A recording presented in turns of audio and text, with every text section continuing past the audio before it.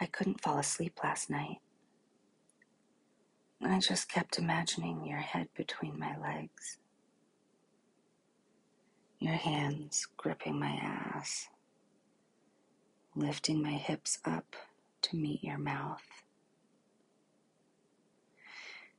I flipped over in bed, my hand making its way down to my warm, wet pussy, my fingers sliding just inside as I started to move back and forth on my pillows, imagining the scruff of your beard between my thighs,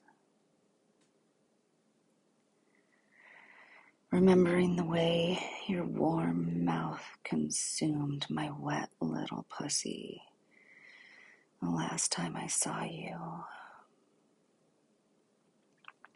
Frustrated, I flipped over onto my back, my fingers making small circles around my clit, faster and faster. But I only ended in frustration. I want your cock inside me and nothing else will do. Finally, I got up. I went to take a long, hot shower,